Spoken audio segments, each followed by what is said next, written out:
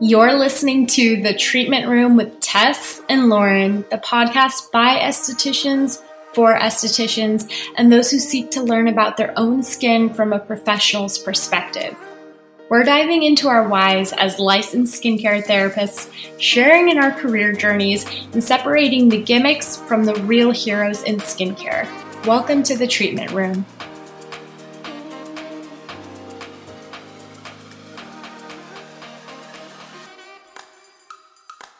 Hi, everybody. Welcome back to The Treatment Room with Tess and Lauren. I'm Tess, and I am here with Lauren today. So we have gathered a few questions we would love to answer for you guys so we can ensure we're answering the questions that are top of mind for you guys. But we thought we'd just kind of ease into this podcast, have a little chat. Lauren, how are you? I'm good. I am getting ready to go on a little work trip this weekend. I'm going to Nashville and then to Green Bay. I've never been to either, so I'm pretty excited.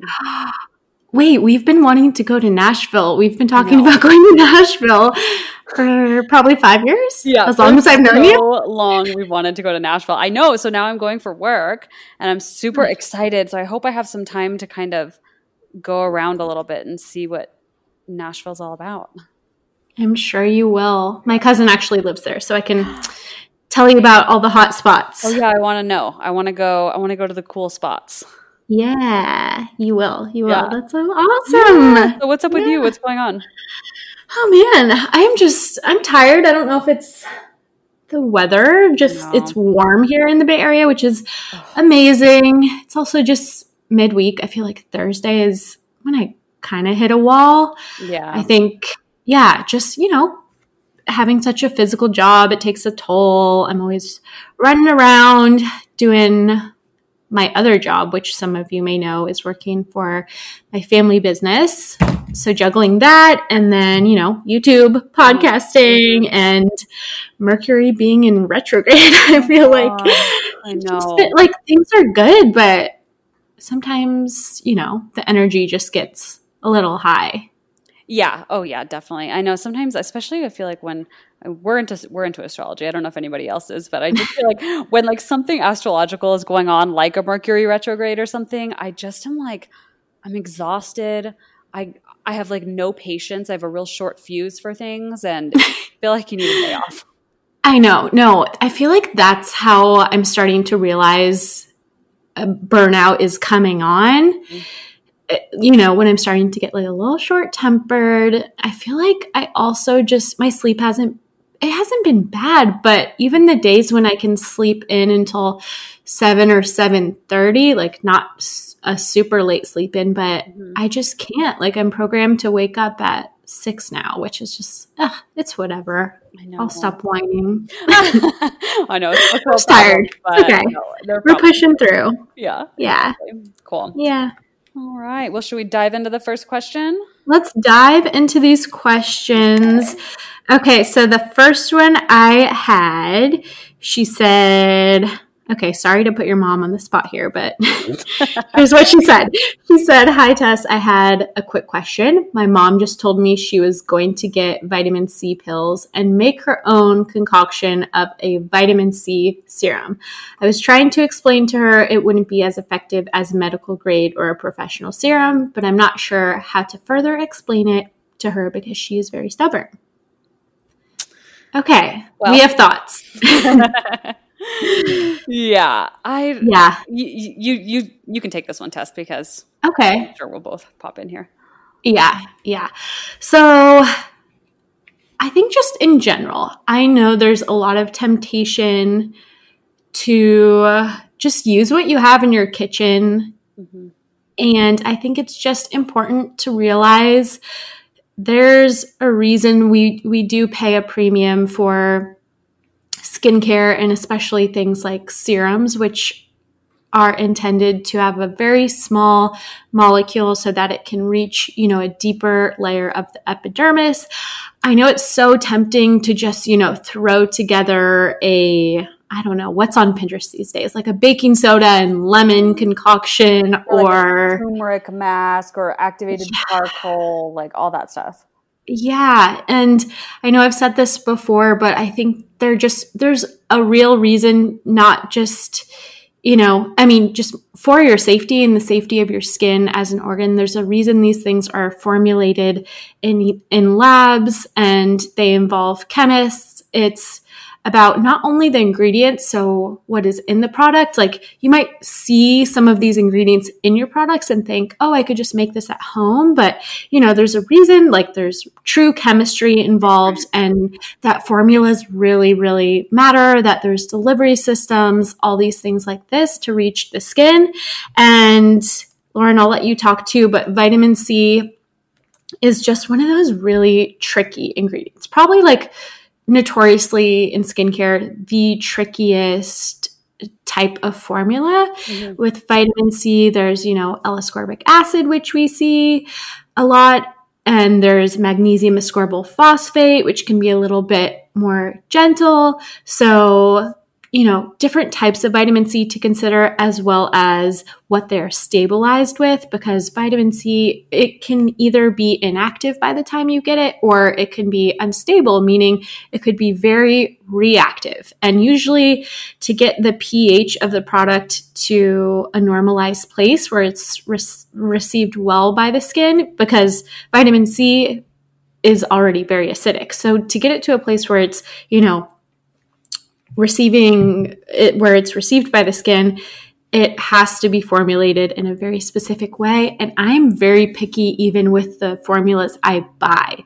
Mm-hmm. So just the thought of crushing up, some vitamin C tablets at home and trying to, without a chemistry background, I don't think this is a good plan. Yeah, I completely agree. And what you were saying, I did a post on this recently about, it was a story about brands that sell 100% pure L-ascorbic acid, like just selling raw ingredients. It's just not safe because, as you said, vitamin C is super acidic on the skin. Or super acidic just as a raw ingredient. So there's, like you said, there's so much that goes into a product to balance the pH so that it doesn't irritate the skin, so that it can be absorbed by the skin, and it needs to be stable. You need to have some kind of stabilizer in there, especially if you're going to be mixing something with water. You can't, it will go rancid almost immediately. You have to have a stabilizer. Mm-hmm. You have to have a preservative. Mm-hmm. Powdered products are more stable because when water is introduced, that's when you have that instability, and that's when you need to start adding extra things, which is why formulating lotions and creams is so difficult, mm-hmm. because it's like a water oil mix. But without mm-hmm. going too much into the chemistry, and of course I am no chemist, I just kind of love talking about it, but it's just, I think, a little dangerous, and it's also just not worth it. I mean, if you think about what you're going to spend, probably $20 on a bottle mm-hmm. of vitamin C pills, I'm sure that would last you forever mm-hmm. if you, mm-hmm. Were actually truly mixing it with something.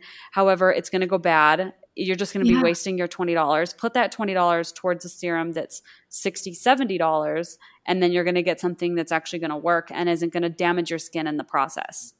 Right. And two other considerations are the type of packaging. With vitamin C, I'm always looking to see that it's a dark bottle. And mm-hmm. if you're making something at home, I'm also wondering how she would store it. Yeah. Is it away from light? Does it get oxidized? And the other thing to think about is, vitamin C serums are really the most potent way to receive the ingredient. But even when you get into vitamin C creams, it gets a little dicey because vitamin C is wonderful, but sometimes in these creams, it really just can't reach the skin in the same way. It can provide antioxidants, but as far as really boosting that collagen synthesis and providing anti-aging benefits, I think she would have to formulate it as a serum. Mm-hmm. Yeah, exactly. And it just also becomes a question of how much of that are you putting on your skin? Because that was one of the big problems that I had when I was looking at this product that was just pure L-ascorbic acid, was how, the consumer is not a chemist. How do they know how much, because it was, the idea was you sprinkle some of this into your moisturizer or whatever, into your cleanser or whatever. But it's like, how do you, as the consumer, how do you know how much to use? How much is safe? How much is going to be effective? Right. So it just, I just think bottom line, it's not worth it. I think it's just going to cause more trouble than it is good. And there's, like you said, there's a reason that we have these companies that spend so much money in creating their formulations, testing their formulations, paying chemists and paying, doctors and everything to make sure that it works properly. If it was easy, I mean, hello, everybody would do it. Right. That's right. Bottom line, I think just not worth it. It just get something that is going to work. You're going to be a lot happier, I think, in the long run. Yes, perfectly said. And Lauren's post was amazing. So you guys got to check that out. We have our handles in the show notes. Yes, thanks. Okay, so next question was just an ingredient label that somebody screenshotted and sent over to just basically ask our review on it, or to test, because it was to test. But I think that we wanted to talk a little bit about this because there's so much that goes into products and ingredients and formulations. I mean, just like basically just what we were talking about with vitamin C, it's the same thing for any product. There's so much that goes into it. And it's just like, we have, of course, a really great base of knowledge, but for us, we have to look at, each ingredient. And for instance, with this label that was sent over, it says the ingredients literally say like vitamin E, vitamin C, organic green tea, but it's like, okay, so is it the whole tea leaf that's in there? What kind of vitamin C is it? Is it tocopherol vitamin E, or is it a derivative of some other type of, from something else? There's so much that goes into an ingredient label that, sometimes it's hard to read them, to be honest. Yeah, even something like hyaluronic acid, there can be different grades and qualities and types of hyaluronic acid. So it's tough to just, to try to dissect what is in your skincare. But I think it's always, worth a Google and, digging into things a little bit deeper, and always considering, the type of brand and the sourcing of it, where it comes from. If it's coming from something like Amazon, there's always a little bit of a risk there, like a pretty big risk, I would say, involved. So that's why I would say, support a small business, buy from a medical spa, support them, and just be ensured that you're actually getting what you're paying for. I think, of course there are legitimate sites to trust, but just looking at a quick ingredient snapshot, we wanted to highlight that there are other considerations involved. Yes, exactly. We're always happy to help. And I love reading ingredient labels because I love to just familiarize myself with what's out there. But it can be a little tricky, and definitely worth a Google, like Tess said. I mean, there's so many good websites out there. Like I always talk about Inky Decoder because it's what I use. If there's an ingredient that I don't know, because sometimes I don't know all these ingredients that are like PEG 1542 hexanediol, like all that stuff. So definitely worth a Google to familiarize yourself. But I think also finding brands that you know and that you trust is really good. So as opposed to having like a product from this brand and from this brand and from this random brand, it's like if you find a brand that you know has good products, I think that it is wise, if you're not getting professional recommendations for each product, I think it's wise to stick with a single brand, because they do also formulate their products for the most part to be able to be used together synchronistically without any adverse reactions. That's a great point. And I think keeping in mind, of course, you don't always need the whole range of products. Of course, brands are going to create a whole line and you might be tempted to think you need everything. Maybe you don't. But I think, just so things are synchronized, it can be helpful to buy from one brand. And, there's different acids that may work together from one brand, but when you are mixing different concentrations and kind of working across the board, I think it can get a little bit dicey. So I think that is a great thing to consider, the routine as a whole and how things may work together. Mm-hmm. Yeah, because it's a bigger picture than just individual products and individual ingredients. Of course. And it really depends on the skin type as well. Seeing a screenshot of an ingredient deck, for one person, vitamin C and vitamin E may be a dream team. And then for somebody who's very oily and acneic, it could cause a problem. Could be a little bit too much nourishment. So yeah, all those things considered. And we all learn as we go. And I think even dissecting your own ingredient label is a great way to just learn more. Mm-hmm. There's always new ingredients popping up that I'm like, what the heck is that? I've never heard of that before. Like, what was one recently that we were talking about was, I don't even know how to pronounce it. Bok choy. Bok choy, yeah. Bok choy, yeah. And it's like a plant alternative to retinol. Which I thought I want to try it really bad. I know Biossance has a phytoretinol serum with bok choy in it, so I want to try it and see how it is. Yeah. I started hearing about bok choy when I worked at Credo, and it was a nice alternative for people who are pregnant because you can't use retinol when you're pregnant, but you can use bok choy. So yeah, always new ingredients coming out. So we're all learning as we go. Okay, we'll move on to the next question. So this person says, I don't use makeup on a daily basis, but when I do and try to remove my makeup with micellar water, it burns in the eye area really bad. Any idea why? Okay. So one suggestion I had was that there could possibly be fragrance or alcohol in the product. Yeah, that eye area is the most delicate area of the face. So anything like that could certainly cause irritation, and it really shouldn't burn that bad. So yeah, just a good little red flag to be aware of. Yeah, to be honest, I don't get micellar water. I don't understand it. Yeah. How does this thing work? Yeah. I Googled it and it says it's a mild surfactant. Yeah. So it like binds, from what it sounds like to me, it would bind to the dirt and makeup on your skin and then remove it that way. So yeah, I think one of the things I've learned about micellar water is it is like a formula of oil and water. So you really don't want to consider it as a cleanse, which I think a lot of people kind of think of it that way as like a first cleanse. But no, it's really just sitting on the skin. So yuck.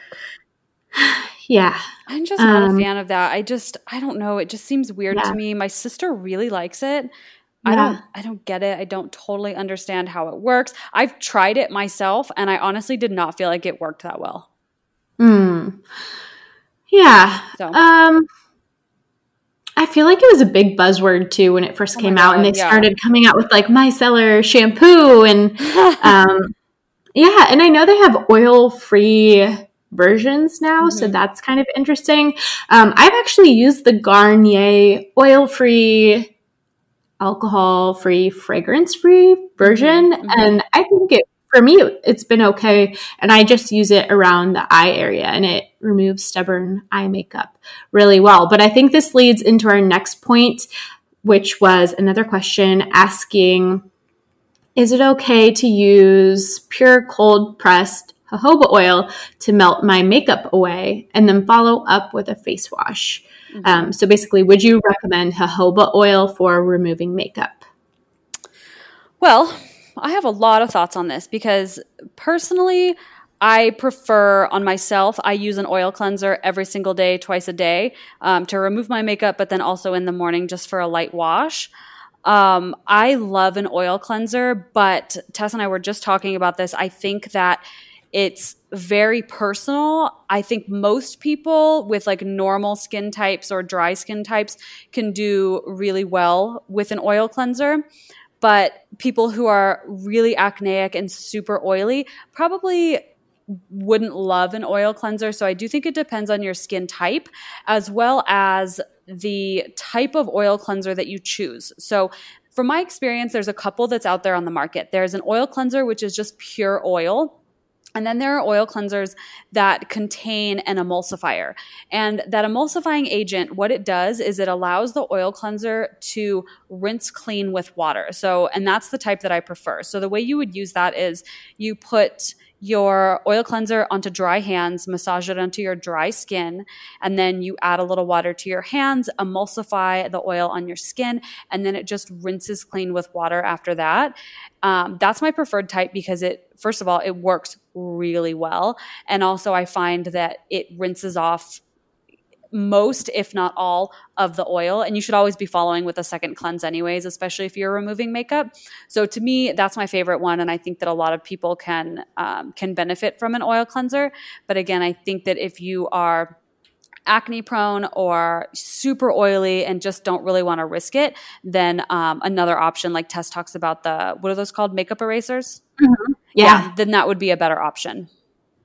Yeah. For me, removing oil in my routine or really minimizing it has been a big factor in kind of getting my acne and the whole infection under control. So I'm kind of on team no oil cleanser. I know there's estheticians can be totally divided on topics. That's more than fine. Mm-hmm. For me, I prefer like a light creamy cleanser that may have some light oils in it, as opposed to an oil cleanser. Just for me, I feel like it rinses more clean. And that's just one thing to consider. Like, there may not be proof.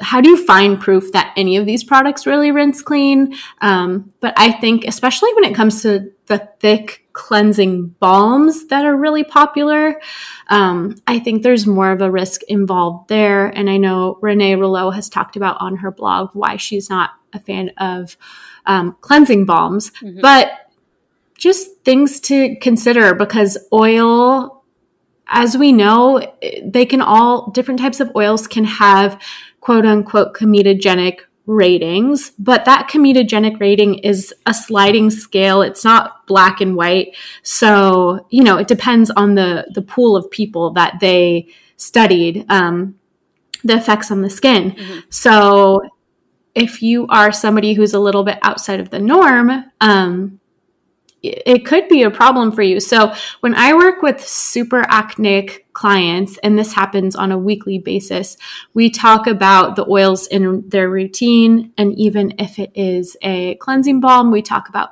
maybe kind of taking that out of the routine just to see. And mm-hmm.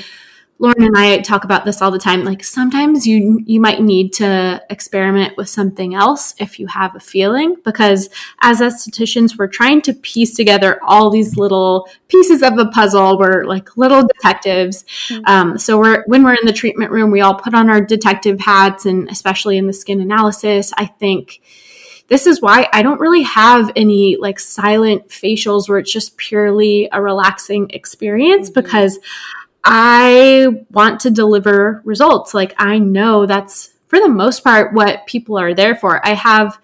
Maybe like 2 out of 10 people who purely just want to relax and mm-hmm. do not want to talk. And that happens. But I think for the most part, people come to you because they have concerns, and it, affects their self-confidence. So as many things as you can piece together, for me, has been what my clients appreciate, like really dissecting their routine and possibly bringing up things they wouldn't think about, like, what they use to do their laundry or their workout routine, or mm-hmm. oils and the oils they use in their routine, like putting that all together so we can start minimizing the risk together. Yeah, exactly. And I think another thing to note is that the skin changes a lot. So one of my very best girlfriends, she it's been a few months now. And actually, remind me, I should check in on her, see how she's doing. But she had this like really intense breakout all over her forehead area. And it was just her forehead. It looked, she doesn't live where I live, so I couldn't see it in person. But from the photos, it looked really inflamed, almost like a rash, but little tiny pustules. And Anyway, she was seeing a naturopathic doctor because it was obviously something internal that was causing it, because it was just so sudden. She hadn't changed anything in her routine, et cetera, et cetera. But she was a big fan of oils, and she had used oils forever. I mean, we used to live together, and she and I would just like bathe in oil all the time. Yeah. And so I mentioned to her, because, she was seeing somebody for the internal aspect, but then she texted me and said, like, what do you think I should be doing? And I recommended that she stop using all oils, because even though her skin could tolerate it prior, whatever was going on internally and causing this breakout, oil was making it worse. So it wasn't like it was her normal skin. It was almost like this like weird thing that had taken over her skin, and oils wasn't meshing with whatever was going on inside. So once she cut out oils, it dramatically helped in that time. And I don't know if she's now using oils again now that she's gotten that all calmed down. She probably could, because like I said, the skin it changes so frequently. And if something internal is causing like a breakout or whatever, oils might be terrible for it. Oils might be good for it. It just depends. So you can't always rely on what's worked in the past, especially if your skin has changed or there's been a change in your health or something like that. So that's just another thing to keep in mind, is that just because something has worked prior, it might not work anymore. That's so true. I love that point. And yeah, it's something I've realized myself, like in the summer months. Typically I'll do, my vitamin C and SPF, and I'll skip moisturizer. And in the winter, I need that hydration. I need a little bit more, and I can tolerate more layers, which is another piece of the puzzle. I think just, thinking about the amount of layers and how that could be preventing oxygen from getting to the skin. So many different considerations here. Well, and that's why we're saying that it's like, we're literally like detectives. We go to school and we get this base of knowledge. Right. And it's the same thing with your physician, with your doctor. I mean, nobody can, open up your skin and look inside and say, hey, what's up? Yeah. You know what I mean? So we have to kind of piece these things together. And that's, I think, where our education and our experience really comes in clutch, is because we've seen so many different types of puzzles, every person being a puzzle. And you have to look more so at the big picture as opposed to just ingredients or certain products or certain concerns. It's a whole picture thing. I think so. And I know some estheticians aren't as concerned with the whole picture, and, they're there to answer questions that as they come up, but they don't get too invested. And, there's just different schools of thought. Yeah. But, I think when people realize you really go out of your way to ask questions and get to know them, and, maybe make recommendations for trying things, because that's, the best way to find out sometimes.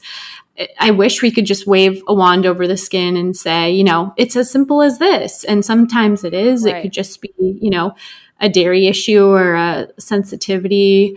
But most of the time, I think we have to go through a little bit of trial and error. Yeah, definitely.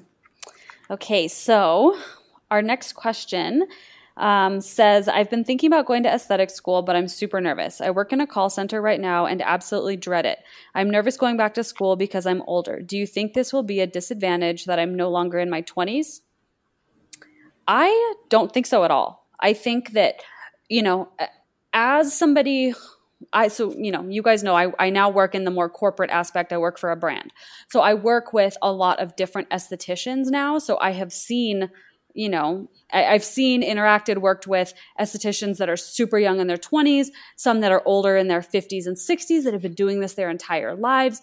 And I think that age truly doesn't matter in this industry at all. I really don't think it matters at all. What I think matters is staying current and staying on top of what's going on in the skincare industry now, because as we always say, it's a never-ending field of change. It's always changing. There's always new ingredients. There's always new services. There's new devices, new treatments, new everything all the time. So what I see sometimes are estheticians that are maybe a little older and they haven't necessarily kept up that education portion of of their work and they haven't stayed current with the new treatments and ingredients and et cetera.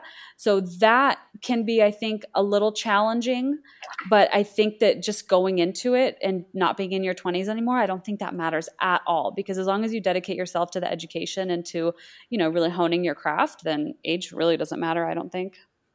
Yeah, I mean, totally agree. And when I think about my class, it was my class in aesthetic school, it was such a mixed bag, and that was the beauty of it. And, some of my best friends were in their mid 30s and they were doing this now because they'd thought about it for so long. Mm-hmm. And, now they were realizing like this is what they truly want to do, even if they've had kids and this is a second, third, fourth career. I think it's about the intention. And a lot of them had that strong intention to open a business, once they got enough experience. And if you have that determination, nothing is going to stop you. Also, 30s, so young, like you have so much life ahead of you. Life really, it's long. Like you have time. I think Gary Vee says this all the time. It's, feeling rush and having that lack of patience and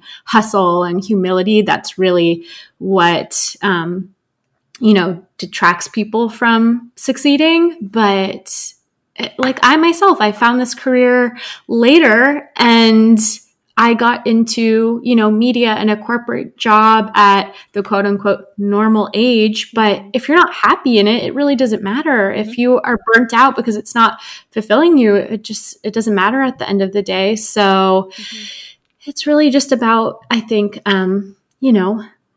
trying something if it lights you up. And if you're curious about it, I think you owe it to yourself to try that out if you have the means. Mm-hmm.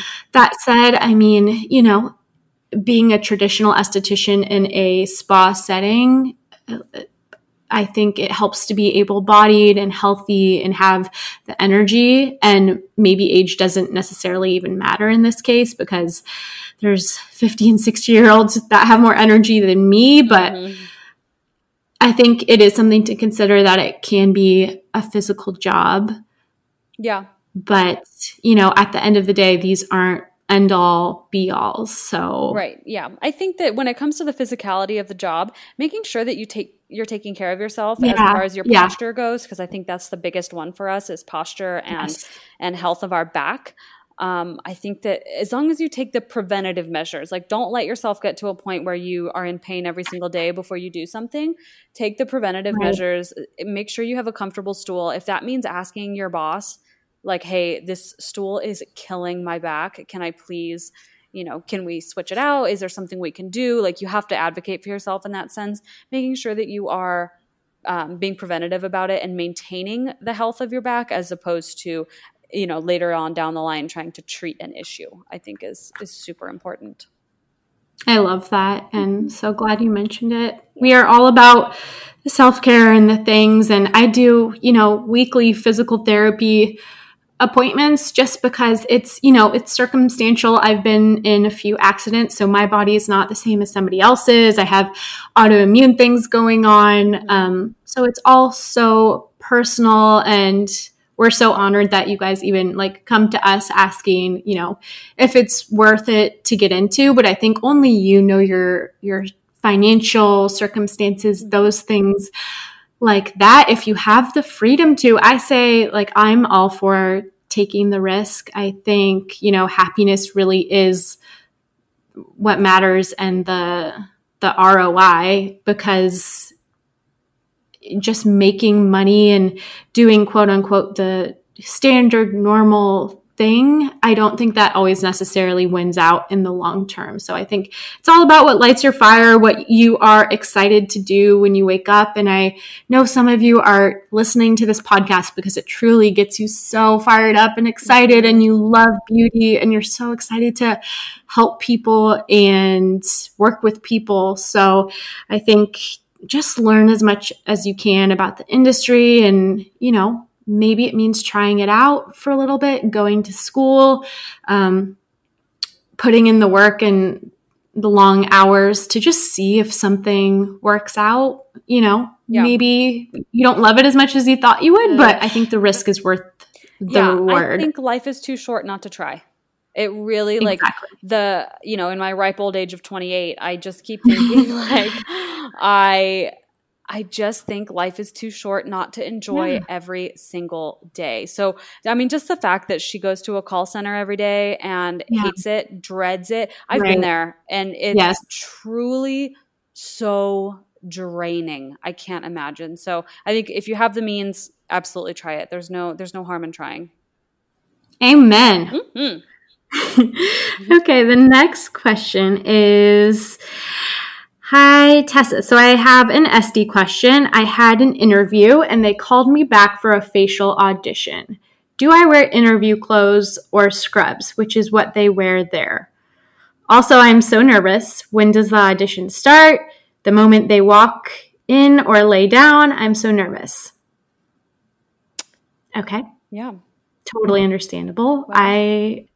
I'm so nervous in interviews myself. If it helps anyone to hear, it's a situation. It's a high pressure situation, but try to remember that these people they probably want to hire a good qualified person. Like they are looking to make their job easy, right? They're looking for your qualifications. They're not looking for your disqualifications, I don't think. You know what I mean? Like, right. I don't think when you walk in, they're looking for things to fault you on. They're more so looking for things that align with them, if that makes any sense. Yeah. Yeah. And so back to the outfit question, this is, I don't know if there's a right or wrong in our industry. I think you could go either way, and I don't think either would be like wrongly misinterpreted. Personally, for me, and Lauren, I'm curious to hear what you've done. When I've gone on interviews, I've dressed like I would to any other interview. I mean, maybe not something like somebody in finance or a very high corporate environment. I'm sure you dress more in some sort of like suit attire, pantsuit. I'm not in that world. But personally, when I've gone on these interviews, I've dressed, like, I guess business casual is the word. Maybe some heels and nice pants and a button-down shirt. I feel like that, Lauren, what do you think? I feel like that works across the board. A blazer can't go wrong. Yeah. So I have a couple thoughts here. When you're going in for your first interview, just sitting down and talking, my mom, and this has always stuck with me my whole life. She's always told me, dress like you would basically if you were going to work there for a day. However, I know that this can be a little different for aesthetics if you are, going to a place where they wear scrubs. I don't think you should wear scrubs for either portion, for the initial interview or for the audition. So I think that for the initial interview, just go in, try to fit in with their vibe. So if you're going somewhere that's like super trendy and it's, a hair salon and facials and they're all really cool, try to fit that. If you're going somewhere that's very medical and very professional, maybe like Tess said, wear a really nice blazer, maybe some slacks that are more professional, but try to fit the vibe of wherever you're going into. And then since she said she's going back for a facial audition, I have a couple thoughts on this. First of all, no, I wouldn't wear scrubs just because I don't think that that's necessary. That's not going to reflect on, on your performance. I would say wear something comfortable that you can move in, because you don't want to be doing a facial and like rip a sleeve or not be able to do it properly because you can't move. So wear something comfortable. Do make it professional. So if you wear like a blazer, make sure you can take that off and be able to move around. Don't wear sleeves that are going to get in somebody's face. You know what I mean? Like, you don't want to go over her face and then have a sleeve tickle her nose or bracelets jiggle jaggle in her ears or anything like that. Don't wear rings. Make sure your nails are looking nice and not dirty. I think nail polish is kind of a controversial topic. On some people say like, oh, someone could have a nail polish allergy, so don't wear nail polish. Some people say polish them because it looks better. I don't know. I've never heard that. Yeah, I heard it like a long time ago. Somebody, just a coworker, was saying that like, oh, you shouldn't ever wear nail polish because what if somebody's allergic? And I don't necessarily think anyone can have an allergy to dried nail polish that's on somebody else. So. Plus, you're not really like scratching them with your nails. So, Right. but yeah, so I think just wear something that looks professional, fits the vibe of the place, and that you're comfortable and can move in and can perform the best facial of your abilities, because you don't want to be limited just because you wanted to wear something that, you know, looked a certain way. So also she asks, when does the audition start? The moment they lay down or walk in? I would say probably the moment they walk into the room. Like as soon as you, if they're walking in or you're greeting them, you know what I mean? Maybe they're going to have her go up and greet the person and take them back. That's when I think it would start. Absolutely. Yeah, I think all those cues matter. And I think companies are looking for the overall picture. If you, you know, fit in there, like you said, Lauren, and I mean, I was nervous even thinking about when I first started my job, and your rapport and ability to talk to people, if it's, you know, less than perfect now, I think it will only improve from there. But that said, I think it does start when you walk in the door. People or spas are looking to see that you are personable, friendly, just be nice, be polite when in doubt. Yeah. And I think show your personality a little bit. Yeah, I don't be afraid to, I think a lot of people get afraid to show their personality in like an interview setting because it is so like business focused and professional. But again, my mom, she always tells me people want to work with people that they like. So, you know, just be friendly, vibe with them, have a good conversation, just be yourself. And if, you know, if they don't like you as yourself, then you don't like them either. Which is not the fit. Yeah, you will find somewhere.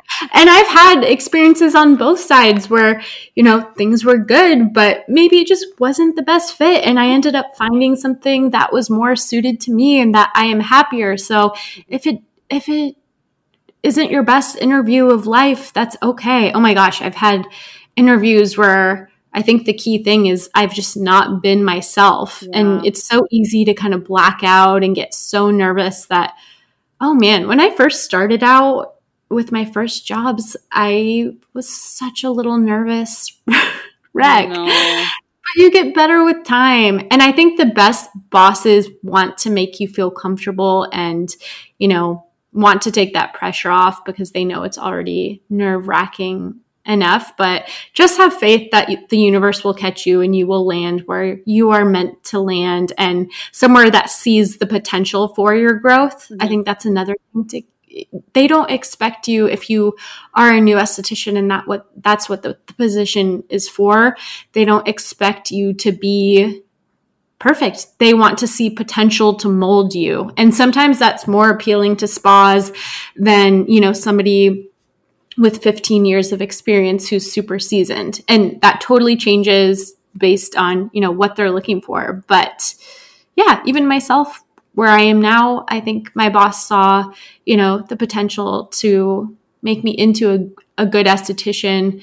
And she put that faith in me, and I'm sure somebody will do the same for you. So just try to be yourself. You got this. Mm-hmm. Give yourself a little pep talk before.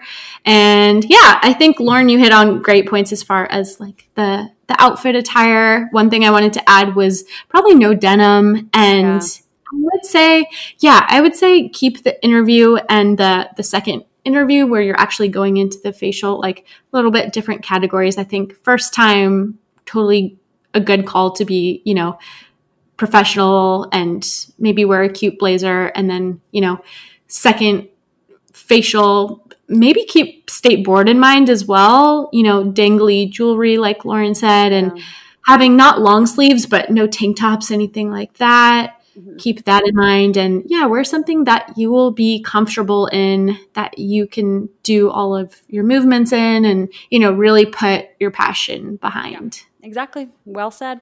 Do you have any other questions lined up, or was that our last one? No, that was my last one. Perfect. For now.